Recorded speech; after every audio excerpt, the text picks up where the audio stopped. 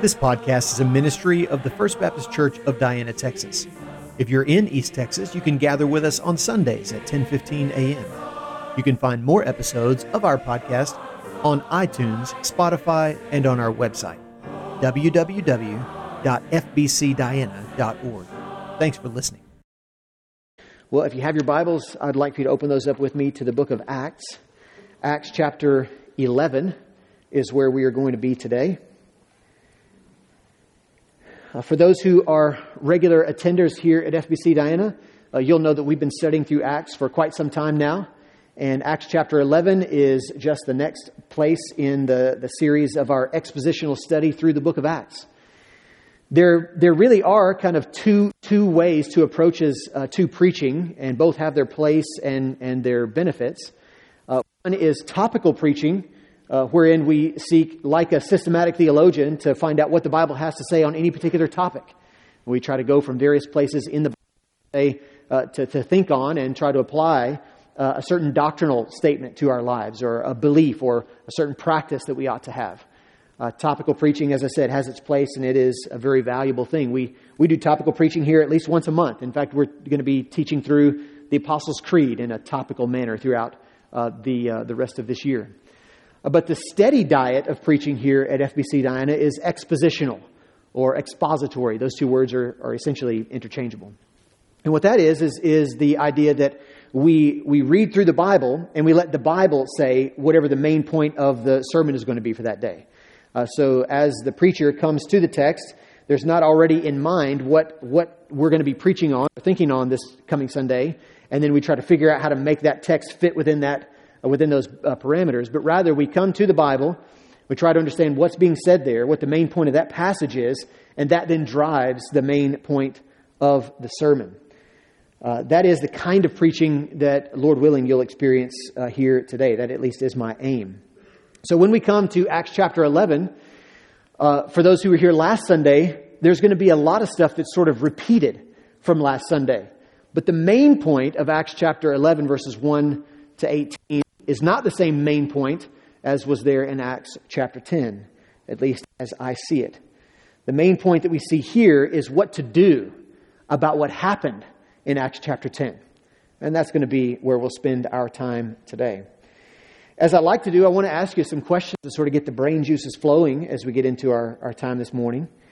And the first question I'd like to ask you is what would you say if someone said to you, "You Christians are all just hypocrites.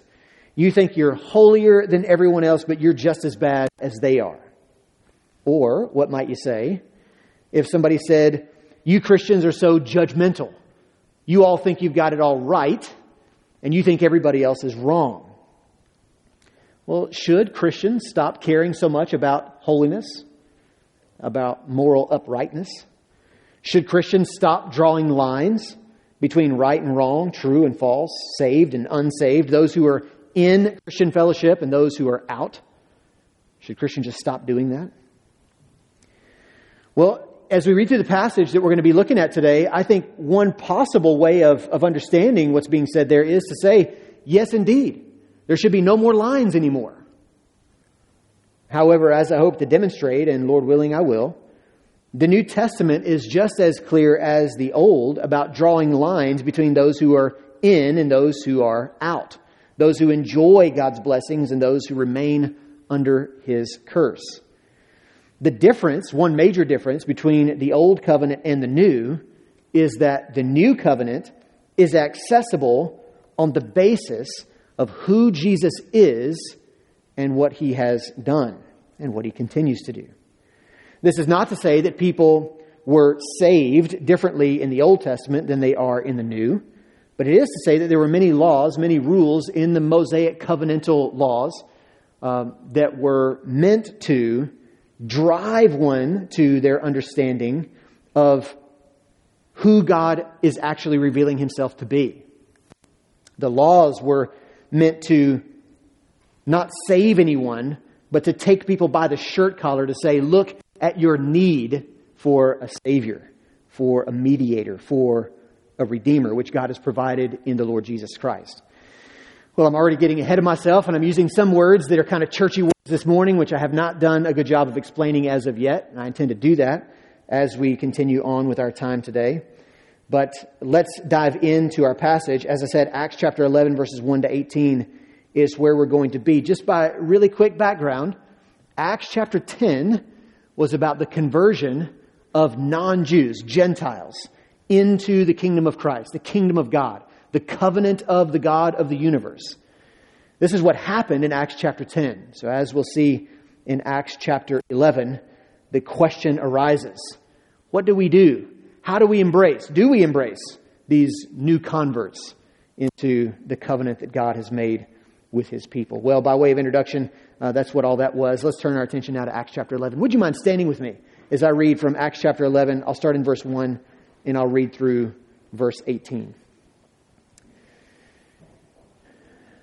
Now the apostles and the brothers who were throughout Judea heard that the Gentiles also had received the word of God. So Peter went up to Jerusalem. And when Peter went up to Jerusalem, the circumcision party criticized him, saying, "You went to uncircumcised men and ate with them." But Peter began and explained it to them in order.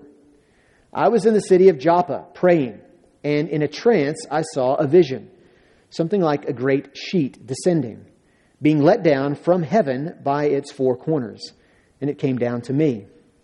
Looking at it closely, I observed animals and beasts of prey, and reptiles and birds of the air.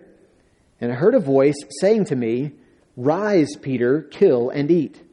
But I said, 'By no means, Lord, for nothing common or unclean has ever entered my mouth.' But the voice answered a second time from heaven, 'What God has made clean, do not call common.' This happened 3 times, and all was drawn up again into heaven. And behold, at that very moment, 3 men arrived at the house in which we were, sent to me from Caesarea. And the Spirit told me to go with them, making no distinction. These 6 brothers also accompanied me, and we entered the man's house.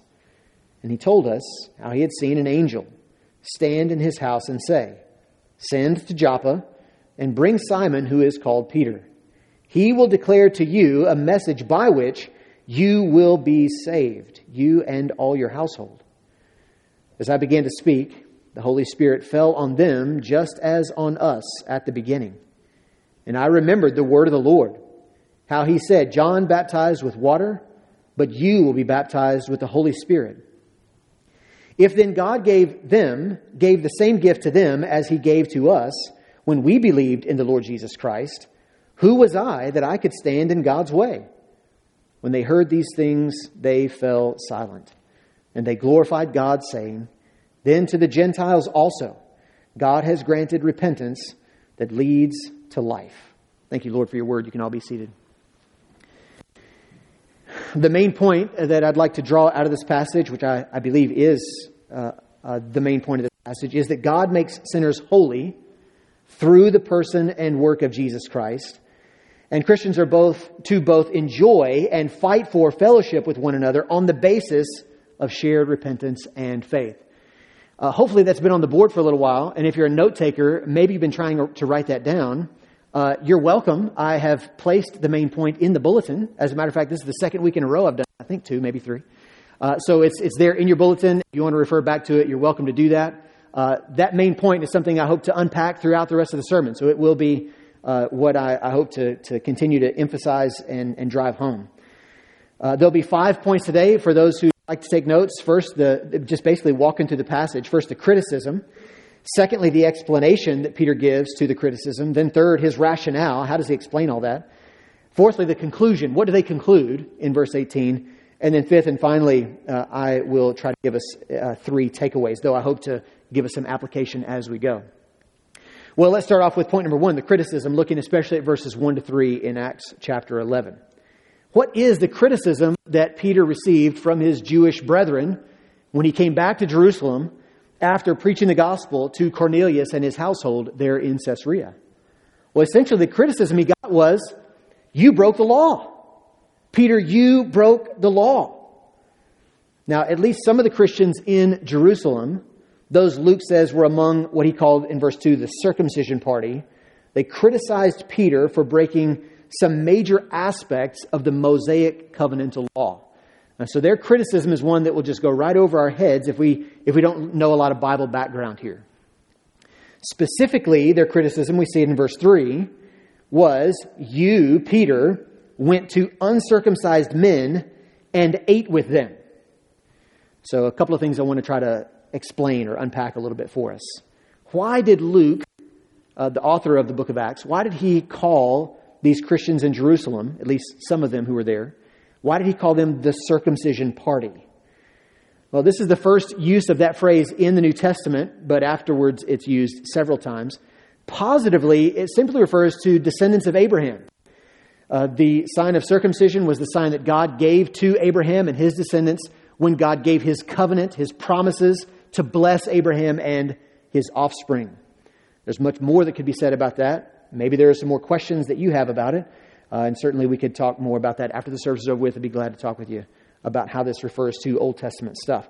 So it's specifically referring to that covenant sign that God gave to Abraham, which was the first of many distinctive marks, even as the Mosaic covenant comes into play, as God gives his covenant to his people Israel, the descendants of Abraham, through Moses. This is still a major aspect of those signs, or the distinctive marks of God's covenant with his Old Testament people. So positively, that's what it's referring to. Negatively, the New Testament uses this phrase not just in positive terms, but often in negative terms. And negatively, it refers to a group of people among various Christian churches, so Christians being called among this party. They held the view that the only way to be truly Christian was to believe in Christ and also to adhere to the Mosaic covenantal laws, especially the ceremonial laws. They were of great interest to them. So belief in Jesus wasn't enough. You also must embrace all of the ceremonial and civil laws of the Mosaic covenant. That's the negative use of this term, and that's the way Luke is using it here. So why were they so upset that Peter ate with these uncircumcised Gentiles, these non-Jews, these people who were not physically, visibly associated with the covenant of Abraham and the covenant of Moses? Well, the same accusation came to Jesus during his earthly ministry. He was one who got criticism when he ate with sinners in Luke chapter 5, Luke chapter 15, and other places. The Mosaic covenant, the reason why Jesus received this criticism and why Peter was getting this criticism here, is because the Mosaic covenant, that covenant that God gave through Moses to the people of Israel, think Mount Sinai, end of Exodus, the book of Leviticus, and on in through the first 5 books of the Old Testament. The Mosaic covenant included dietary and social laws, which are specifically outlined in the book of Leviticus. Let me just mention a few. So in Leviticus chapter 7, for example, one of God's laws for his old covenant people, his Mosaic covenant people, was that flesh or meat that touches any unclean thing shall not be eaten. So even if it's clean meat, if it touches an unclean thing, it's not clean anymore and you shouldn't eat it. Again, in Leviticus chapter 7, the person who eats while an uncleanness is on him, so in some way or another this person has made himself unclean, him or herself unclean, and various stipulations would say whether or not that was the case. That person, if one eats of God's sacrifices, God's the food, the meat that was to be offered to God and even ingested as a celebration of God's provision, if somebody participates in that eating, then that person, if they're unclean, if they've got some uncleanness on them, that person shall be cut off from his people. Leviticus chapter 7, verse 20. And verse 21, if anyone touches an unclean thing, whether human uncleanness or an unclean beast or any unclean detestable creature, that person shall be cut off from his people.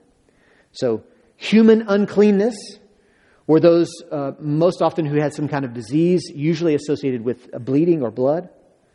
Unclean animals were among the list of unclean animals. There were many, but camels, rabbits, pigs, many other animals. To eat or even touch these would result in sharing their uncleanness. These various animals are designated as unclean for God's people throughout the Mosaic covenant. Note that the result of sharing in the uncleanness of these people who become unclean or animals unclean, the result is to be cut off from the people, cut off from God's covenant people in the world. So for a God-fearing, Mosaic covenant-obeying descendant of Abraham, their relationship with God and their identity as the people of God in the world was directly tied to what they ate and who they ate with, who they associated with. This is the background for the criticism that Peter is getting from his Jewish Christian brethren. Well, if we start talking about the uncleanness versus cleanness and how God designates a bunch of things that are unclean and a bunch of processes that are unclean throughout the Mosaic covenant, the question I think immediately comes up if we're thinking all about the whole thing, what's with all those laws to begin with? Why such laws to designate this stuff is clean and that stuff is not? This stuff is okay to be around and that stuff isn't. These people are clean and those people aren't. Why are those things there in the first place? Well, if you read through the Levitical law, the laws that are explicit there in Leviticus, really these come on the heels of God revealing His covenant to the people of Israel in Exodus. And God is all about revealing Himself as holy, as pure, as righteous, as morally untainted. And because God is this, He demands that His people be that as well. So Leviticus is all about holiness. And as I said before, it comes right after Exodus. So you might recall at the very end of Exodus, the whole Exodus story is about how God is coming to be with His people. First, He rescues them out of their slavery there in Egypt, brings them out to Himself. But the plan is not merely to deliver them from slavery, it is to be with them as their God. And this is what happens at the very end of the book of Exodus. God stipulates how He's going to be able to be with His people. He's holy. He can't just come and be with these sinful people in any old way. It has to be established by His parameters, on His terms. So He comes to be with His people. There in Exodus chapter 40, verse 34, God fills this tabernacle that He said is to be built for Him to come and be with His people. And then God proceeds throughout the book of Leviticus to give specific commands about how the priestly mediated ceremonies are to take place, how God's people can be with God. Because the people are not by definition holy. God is holy. So how can they be with Him? How can they interact with Him? How can they approach Him on His terms? Well, to approach Him in holiness. This is the only way that can happen. So a summary, sort of the whole of book of Leviticus is expressed in chapter 10. In chapter 10 of Leviticus, verses 10 and 11, God says, "You are to distinguish between the holy and the common, and between the unclean and the clean. And you are to teach the people of Israel all the statutes that the Lord has spoken to them by Moses." Everybody is supposed to know that this stuff is clean and that stuff isn't, because God is clean. And if you're to approach God, you are to do so on the basis of cleanness, holiness, purity. And the reason for this distinction is in Leviticus 11, verses 44 and 45. The distinction between the clean and the unclean. "For I," chapter 11, verse 44, "For I am the Lord your God. Consecrate or separate yourselves therefore, and be holy, for I am holy. I am the Lord who brought you up out of the land of Egypt to be your God. You shall therefore be holy, for I am holy." These various laws that were given to the people of Israel were radically different than the way that everybody else lived outside of Israel. So it would have made a clear, distinctive mark. These people are not like everybody else. These people are different than everyone else. Their God is different than everybody else. It's the reason for the kind of laws that we see there. So then, these people are different than everybody else. These people are God's set apart, consecrated, holy people, because God is holy. Therefore, by definition, according to these Levitical laws, everybody else outside is what? Unclean and unholy. By definition, the others are separated from God, not able to approach God, because only on His terms is anyone able to approach Him. Well, there's more that could be said about all of this, but probably in our own day, this is a little bit hard to try to figure out, okay, so what do we do with that? People don't usually talk in terms of cleanness and uncleanness with regard to religion or approaching God. In fact, probably in our day, it's much more common for people to not really think about an in and an out. But really, you can approach God in any old way that you like. But it is our tendency in whatever generation we live to come up with kind of a system of laws or a structure by which this is what you're supposed to do and this is what you're not supposed to do. And if you live within these boundaries, well, then you're good before God. And if you step outside of those boundaries, well, then you're not so good before God. Now, this is basically a way to summarize what's often called legalism. And so while there's more to what we're seeing here in Acts chapter 11 than mere legalism, it certainly is underneath that umbrella. So again, legalism is the idea that obedience to some kind of law or some kind of structure is how you get into or maintain a right relationship with God. And legalism, as I said, is sort of natural to fallen humanity. We like to create check boxes, check those boxes. We create check boxes that we can accomplish fairly well, it seems. We check those boxes and then we judge everybody else who doesn't check those same boxes that we do. Well, that's if our pride takes a bit more of an optimistic view. If our pride takes a pessimistic shape, well, then we might have a certain structure or law stipulations that are just too much for us. We tend towards self-loathing. And so we think, in order to be a good person, you have to be these things, and I know I'm not those things. And so if our pride then takes a pessimistic view, we see ourselves as never quite good enough, and then we're sort of cynically judging anybody who does meet that standard. Anybody else who does better than us, we're not so happy with them because, look at them, they make me feel so bad. Most Christians today are not arguing for a return to the holiness code, to the Levitical law, but every generation and every church and every Christian must carefully and vigorously resist legalism. The Bible certainly does give us commands that we should obey, but we must never confuse the commands the Bible gives to the promises the gospel makes. Now, these are distinct realities. The promises the gospel makes is believe. Believe, trust in, give yourself over to, cling to who Jesus is and what He's done. And then, of course, live according to that belief. Live in keeping with that belief. Follow the commands. But these two are distinct. And anytime we try to mix them together, we end up in a bad situation. So legalism of any kind, either Old Testament legalism or New Testament legalism, it fails to understand the true ground or basis of God's gracious covenant. So what is that ground? What is the basis? How is it that anyone can have right relationship with God, if not on the basis of following certain laws? Well, that's the explanation we get here in Acts chapter 11. So point number 2 is the explanation, looking especially at verses 4 through 12. Peter's explanation, when he receives this criticism from his Jewish Christian brethren back in Jerusalem, he answers them by essentially saying, God said so. This is his answer. Why did I go and eat with those Gentiles, those unclean folks? Because God told me to. That's how he answers the question. We see in verse 4, he begins to explain.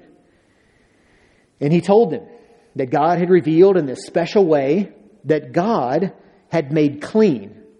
The underlying word there is the word from which we get the word cathartic. A catharsis. Think about a cathartic experience, that sort of cleansing where you feel like something is not quite right, and then you have this cathartic experience where you're cleansed and your palate is renewed. God had made clean what was once common or defiled or impure. Now, God himself had specifically revealed to Peter that the ceremonial laws, the holiness code of the Mosaic covenant, no longer set the dividing line between the clean and the unclean. God was the one who said this. But not because God had changed his mind or because he was just done with the ceremonial laws. The Mosaic covenant didn't matter anymore. No, that's not what happened here. Remember that Jesus, in his earthly ministry, he never broke any of the Mosaic covenantal law. Now, the Pharisees and Sadducees accused him of doing so. He broke their traditions, but Jesus never broke any of the Mosaic covenantal laws. In fact, Jesus himself said in Matthew chapter 5, verses 17 to 19, "Do not think that I've come to abolish the law or the prophets. I have not come to abolish them, but to fulfill them. For truly I say to you, until heaven and earth pass away, not an iota, not a dot will pass away from the law until all is accomplished. In fact, Jesus went on to say, therefore, whoever relaxes one of the least of these commandments and teaches others to do the same will be called least in the kingdom of heaven.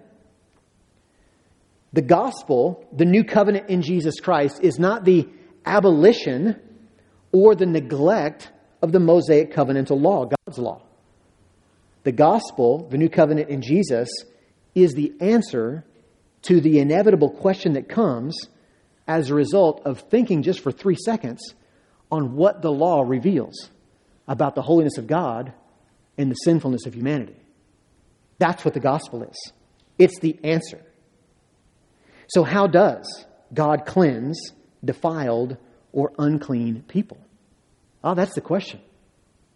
This is the question for all of us this morning and tomorrow and the next day and the day after that. Do you feel a sense of your own shame and guilt for not being as you ought to be before God? Do you ever feel as though you are not what you should be? How can God cleanse sinners like us?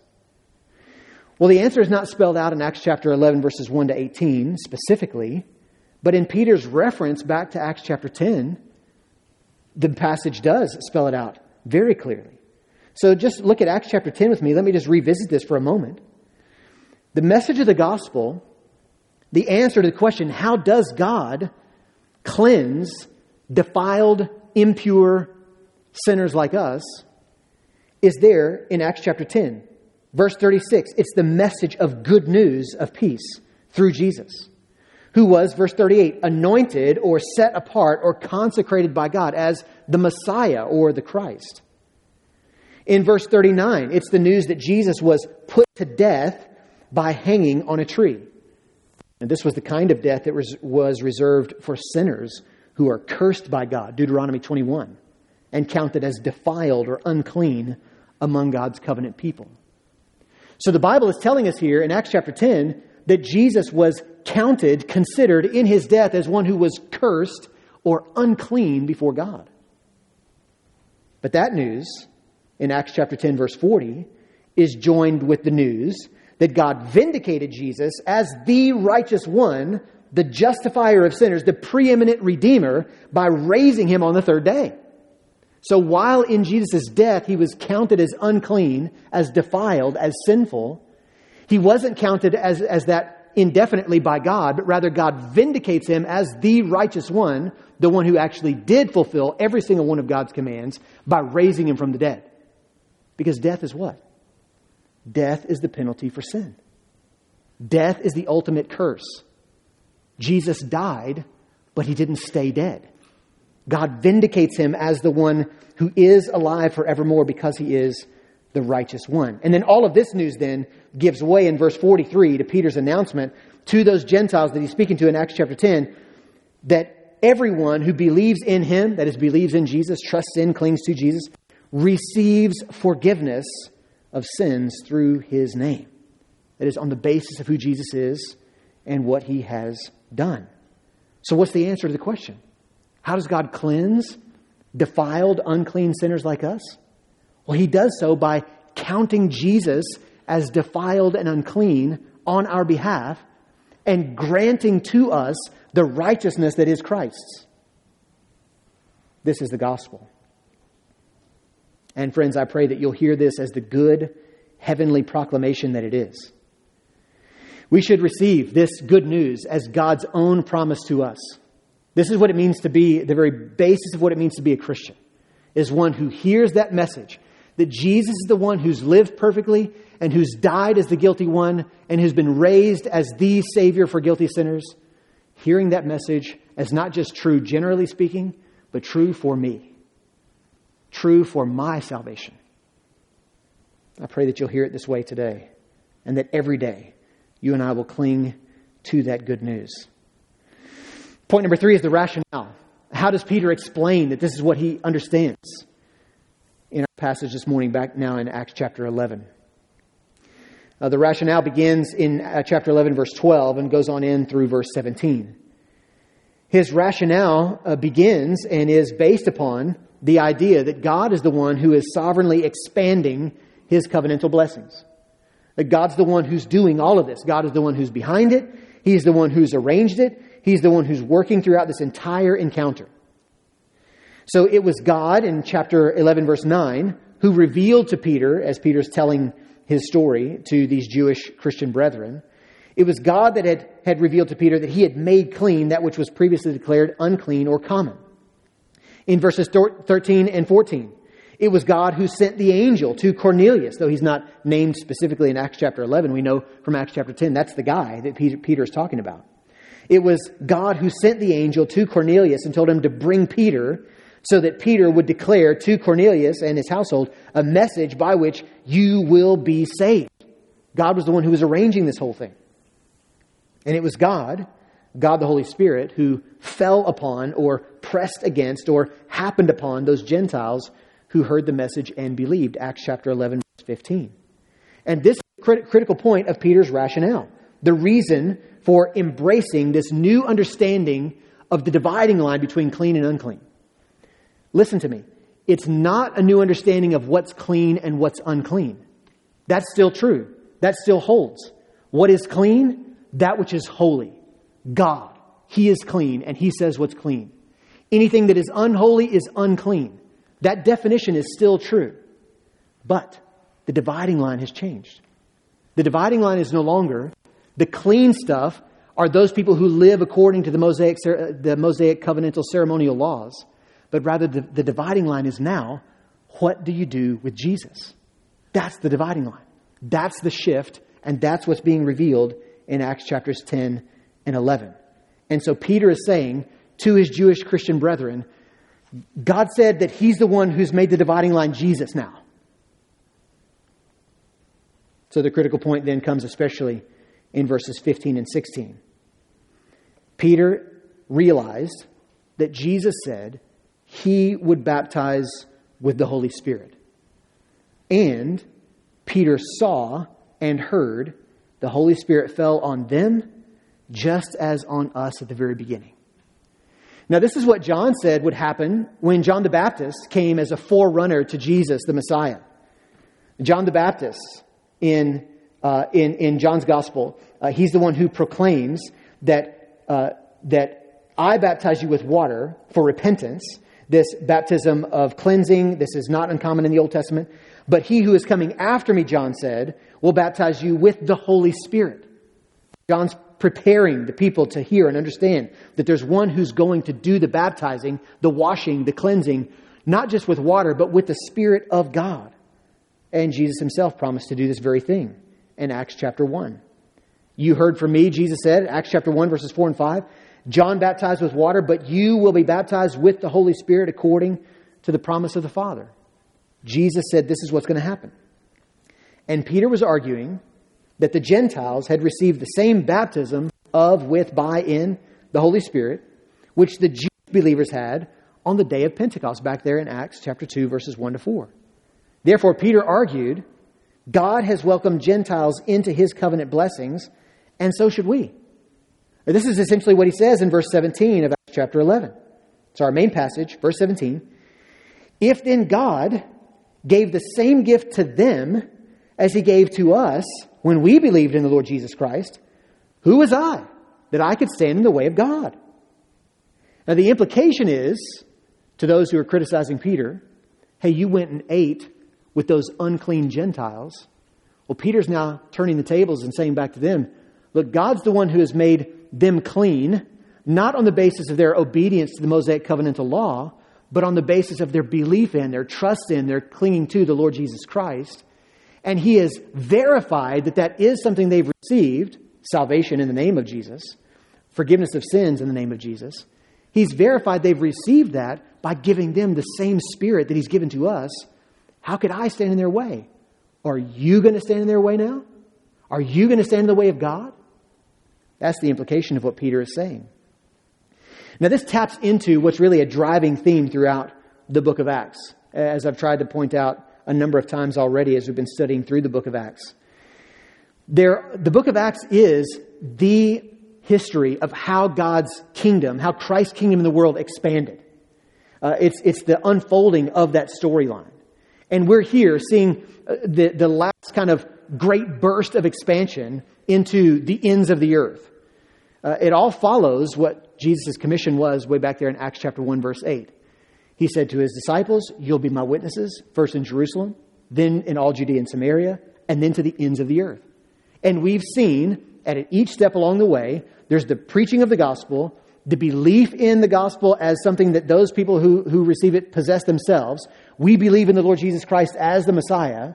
And then there's the baptism or the infilling or the falling upon of the Holy Spirit on those who believe. That's happened at each juncture along the way. So in Acts chapter 2, when those Jews there in Jerusalem first heard the gospel, there are 3,000 who believe, respond with repentance and faith, and there's the evidence of the speaking in tongues and the infilling of the Holy Spirit there in Acts chapter 2. The same thing happens in Samaria when the gospel goes out to Judea and Samaria.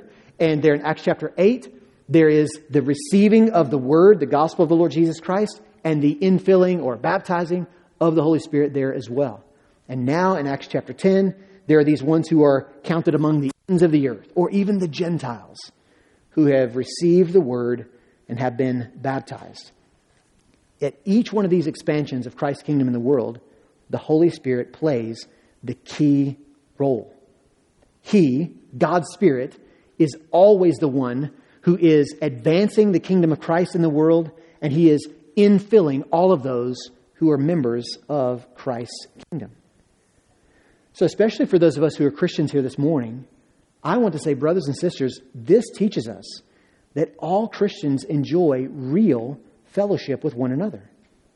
All Christians, though their cultures, their geographies, their social standing, their economic status, and their ethnicities, though all of that may differ, all Christians enjoy fellowship on the basis of their shared repentance and faith. They're turning from sin and they're trusting in Jesus. Indeed, all Christians share the same Spirit who works such things in all Christians. There is a real spiritual unity. Not just spiritual in the sense that a lot of people use it these days, like ethereal, undefined, feeling type thing, but real, God's actual Spirit indwells all His people everywhere. And this is a genuine, real unity. This is why Paul can say to the congregation in Corinth, in 1 Corinthians chapter 12, verse 13, in one Spirit we were all baptized into one body. Jews or Greeks, slaves or free. And all were made to drink of one Spirit. Or to the congregation in Ephesus, where Paul wrote, through Christ we have access in one Spirit to the Father.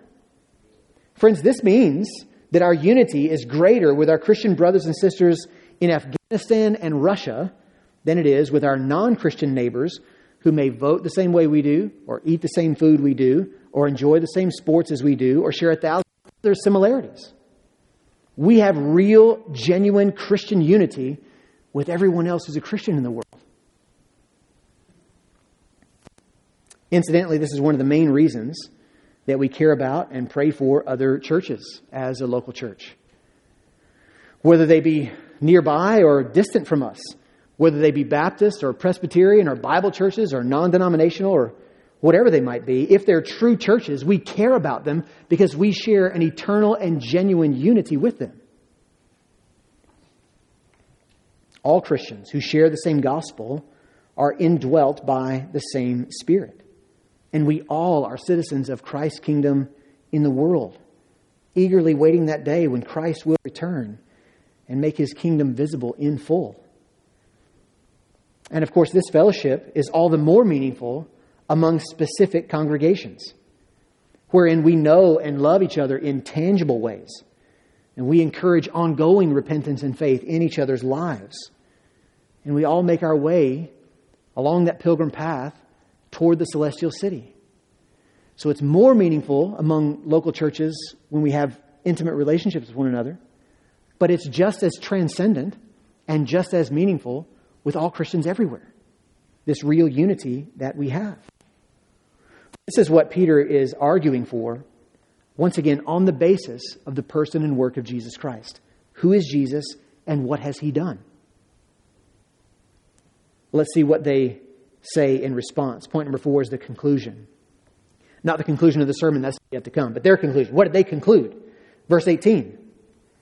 Well, they conclude that the Gentile believers, they are fellow participants in the new covenant. They say, then to the Gentiles also, God has granted repentance that leads to life. Now, God had indeed made a covenant with Abraham, and God gave him the sign of circumcision to be the signal that Abraham's seed or offspring were participants in God's covenant. And God had also made a covenant with Israel, the nation of Abraham's children, through Moses, and gave them every law of the holiness code, which set them apart from every other nation or ethnicity in the world. But when Christ came, when he lived and died and rose again, when he ascended to the right hand of the Father, and when he sent his Spirit to dwell among his people, he inaugurated what the Bible calls the new covenant. The promises of God in the Lord Jesus Christ.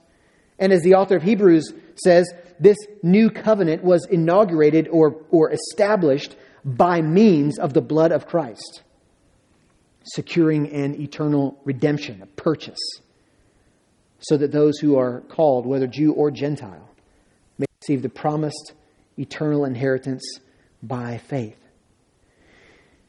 God reconciled to himself all those who would repent, turn from sin, and believe, trust in Jesus, unleashing the message of peace and access to God on the basis of his person and work. So the conclusion that we find in Acts chapter 11, verse 1 to 18, is that we understand, if we're honest with ourselves for 3 seconds, we understand that we are indeed unclean. We are guilty. The Jewish Christian brethren in Jerusalem were not wrong to say, hey, wait a second, these people are unclean. They were right in saying that they were unclean. But the conclusion is, how is it that these unclean people can become clean? How can they be welcomed into God's presence, welcomed into God's family, have right relationship with the God of the universe who is holy and impartial, bringing perfect judgment to every sinner everywhere? How can they be welcomed in? On the basis of the person and work of Jesus Christ. This is the good news. This is the conclusion. Now we see that in the first instance, when they hear this rationale and this explanation from Peter in Acts chapter 11, we see that their first response is to be silent, and for at least some of them to say, well, then I guess the Gentiles must have received repentance from God as well. But we know that this episode isn't the last time that the question about how can God let unclean people into his kingdom, we can know that's not the last time that it arises. Though they fell silent when they first heard those things, at least some of them spoke up just a few chapters later. And no small portion of the content of the rest of the New Testament after Acts is written to deal with and or to explain how repentance and the forgiveness of sins comes only by faith or belief in Christ and not by one's ethnicity or by works or by any other means. As I mentioned before, legalism is sort of the perennial problem. It's something that comes up again and again. It doesn't lie dormant. It doesn't go away. It's something that Christians have to constantly revisit. And we have to do this relentlessly. So in our own lives, what this looks like is, maybe you're like me and sometimes you don't have as good of a week as you'd like to, or as good of a day as you'd like to. And so you start wondering, can God really love a sinner like me? How is it that God loves me now? Or will I still be saved tomorrow? Because I know just how sinful I am. And so your mind begins to wonder, how does that whole thing work? How can God still have kindness or grace or mercy toward me? Well, the answer is because He never began His kindness or grace or mercy toward me because of me. It was always on the basis of someone else. It was on the basis of the person and work of Jesus Christ. Or maybe you're like me on some of my other days when I begin to feel somewhat prideful. I'm doing better than I did last week. I'm definitely doing better than that guy over there. And so I started to think, God must be pretty happy with me. But the pride-crushing reality is there's nothing good in me that I can lift up to God and say, this is why I deserve your grace, your mercy, and your love. No, it's always on the basis of the person and work of Jesus Christ. So whichever tendency we see in ourselves, whatever day of the week it might be, the gospel pierces through that legalism and calls us to faith and repentance. Turn from sin and trust in Jesus. Cling to Him. Point number 5, 3 takeaways for us today, in addition to the various applications we've been trying to make along the way.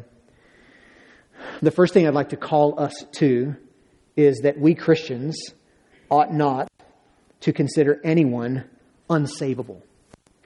This, I think, is one good takeaway from what we're learning and considering here today. We today have even less warrant or reason than first century Jews to think that anyone is unclean or too dirty to hear and receive the gospel message of hope and holiness.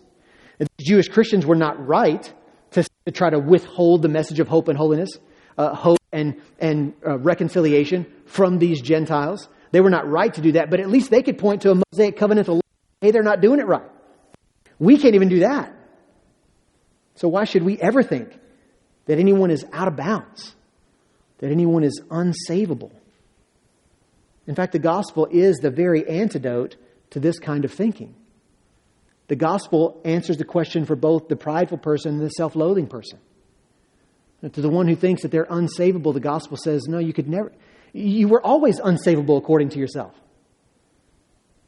I remember talking to a guy one time in a hospital bed, and he had lived a particularly rough life, and I didn't meet him until I just walked into the room. And so his friend, who's a friend of mine, was saying, hey, look, here's my friend. He's kind of a rough guy.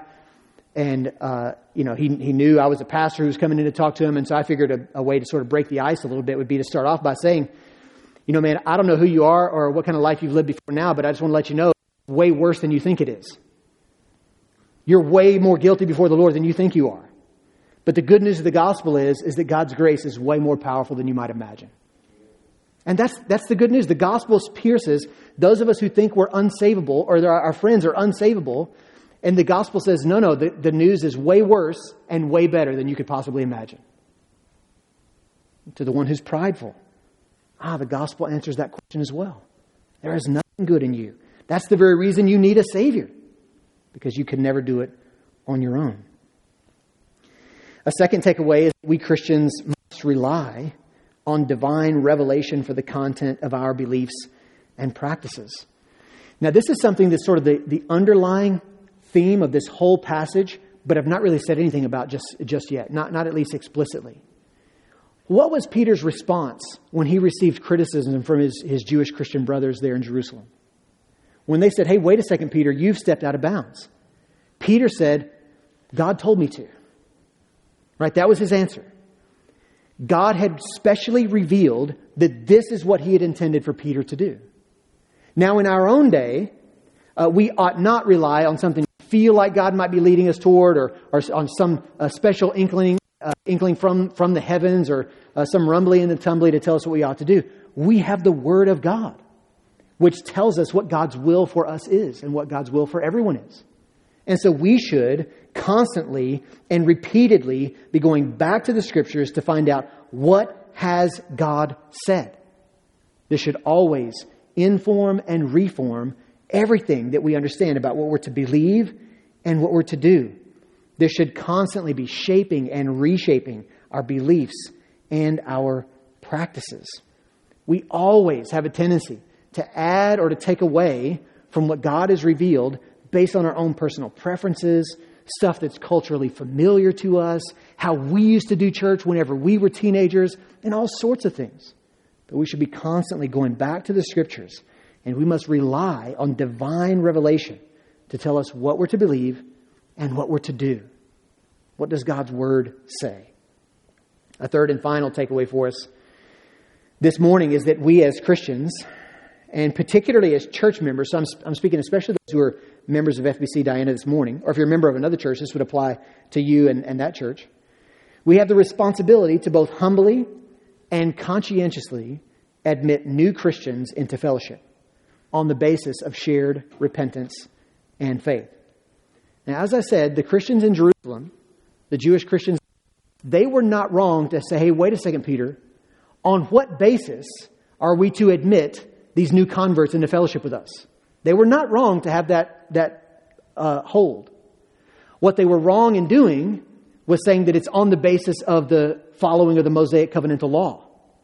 What Peter was saying is that God is saying that the basis is Jesus, His person and work, turning from sin and trusting in Him. But the stipulation that there is a necessary basis upon which our fellowship resides, it rests, well, that's true.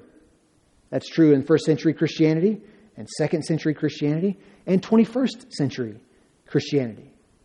So upon what basis do we have fellowship with other humans in this world? The real Christian, transcendent, eternal fellowship that Christians have. Upon what basis do we have that kind of fellowship? Well, we have that kind of fellowship on the basis of one's relationship to God through the work of Jesus Christ. They're being indwelt by God's Holy Spirit.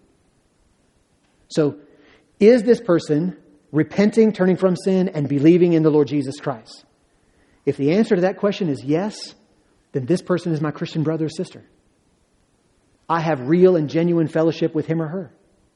If the answer to that question is no, it doesn't mean that we have to be mean to each other.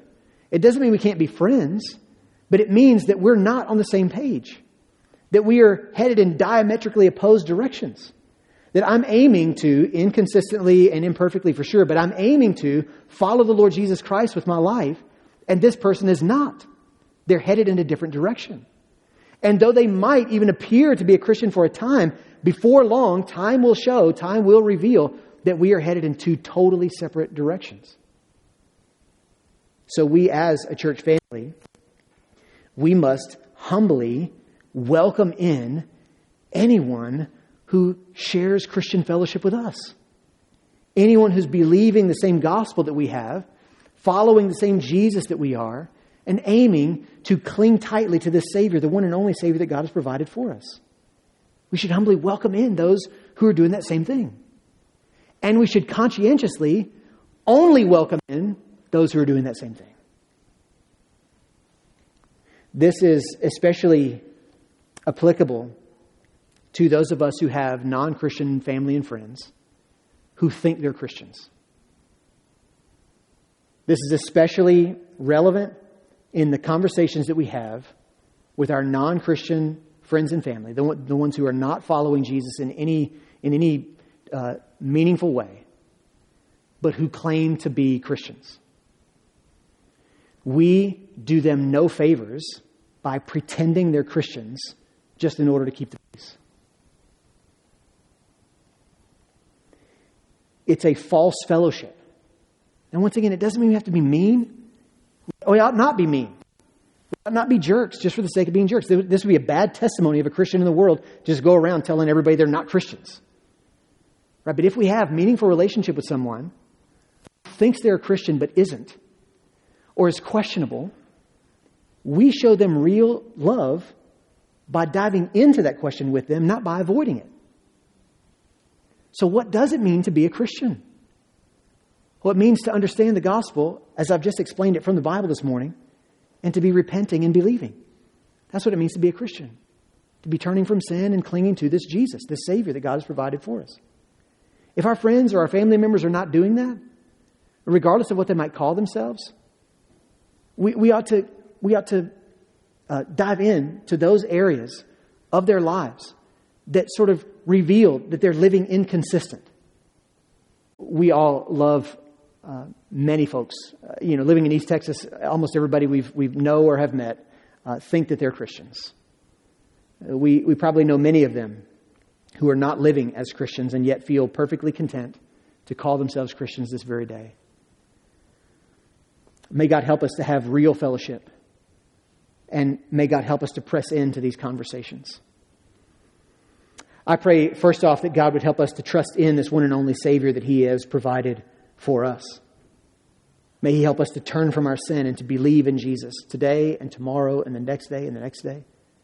He is always the only basis upon which we have right relationship with God or fellowship with other Christians. May God help us to enjoy real Christian fellowship on the basis of shared repentance and faith. And may God help us to fight for true Christian fellowship so that we might glorify God by making Christ's kingdom visible to whatever degree that it can be in this world until He comes. Would you bow with me and let's pray again? We trust that this message edified the listener and glorified the God who shows love and mercy to sinners in the person and work of Jesus Christ, His Son. Would you take a moment to leave a positive rating for us on your podcast app? You'll be helping others find this episode and more like it. If you'd like more information about First Baptist Diana, then please visit our website, www.fbcdiana.org.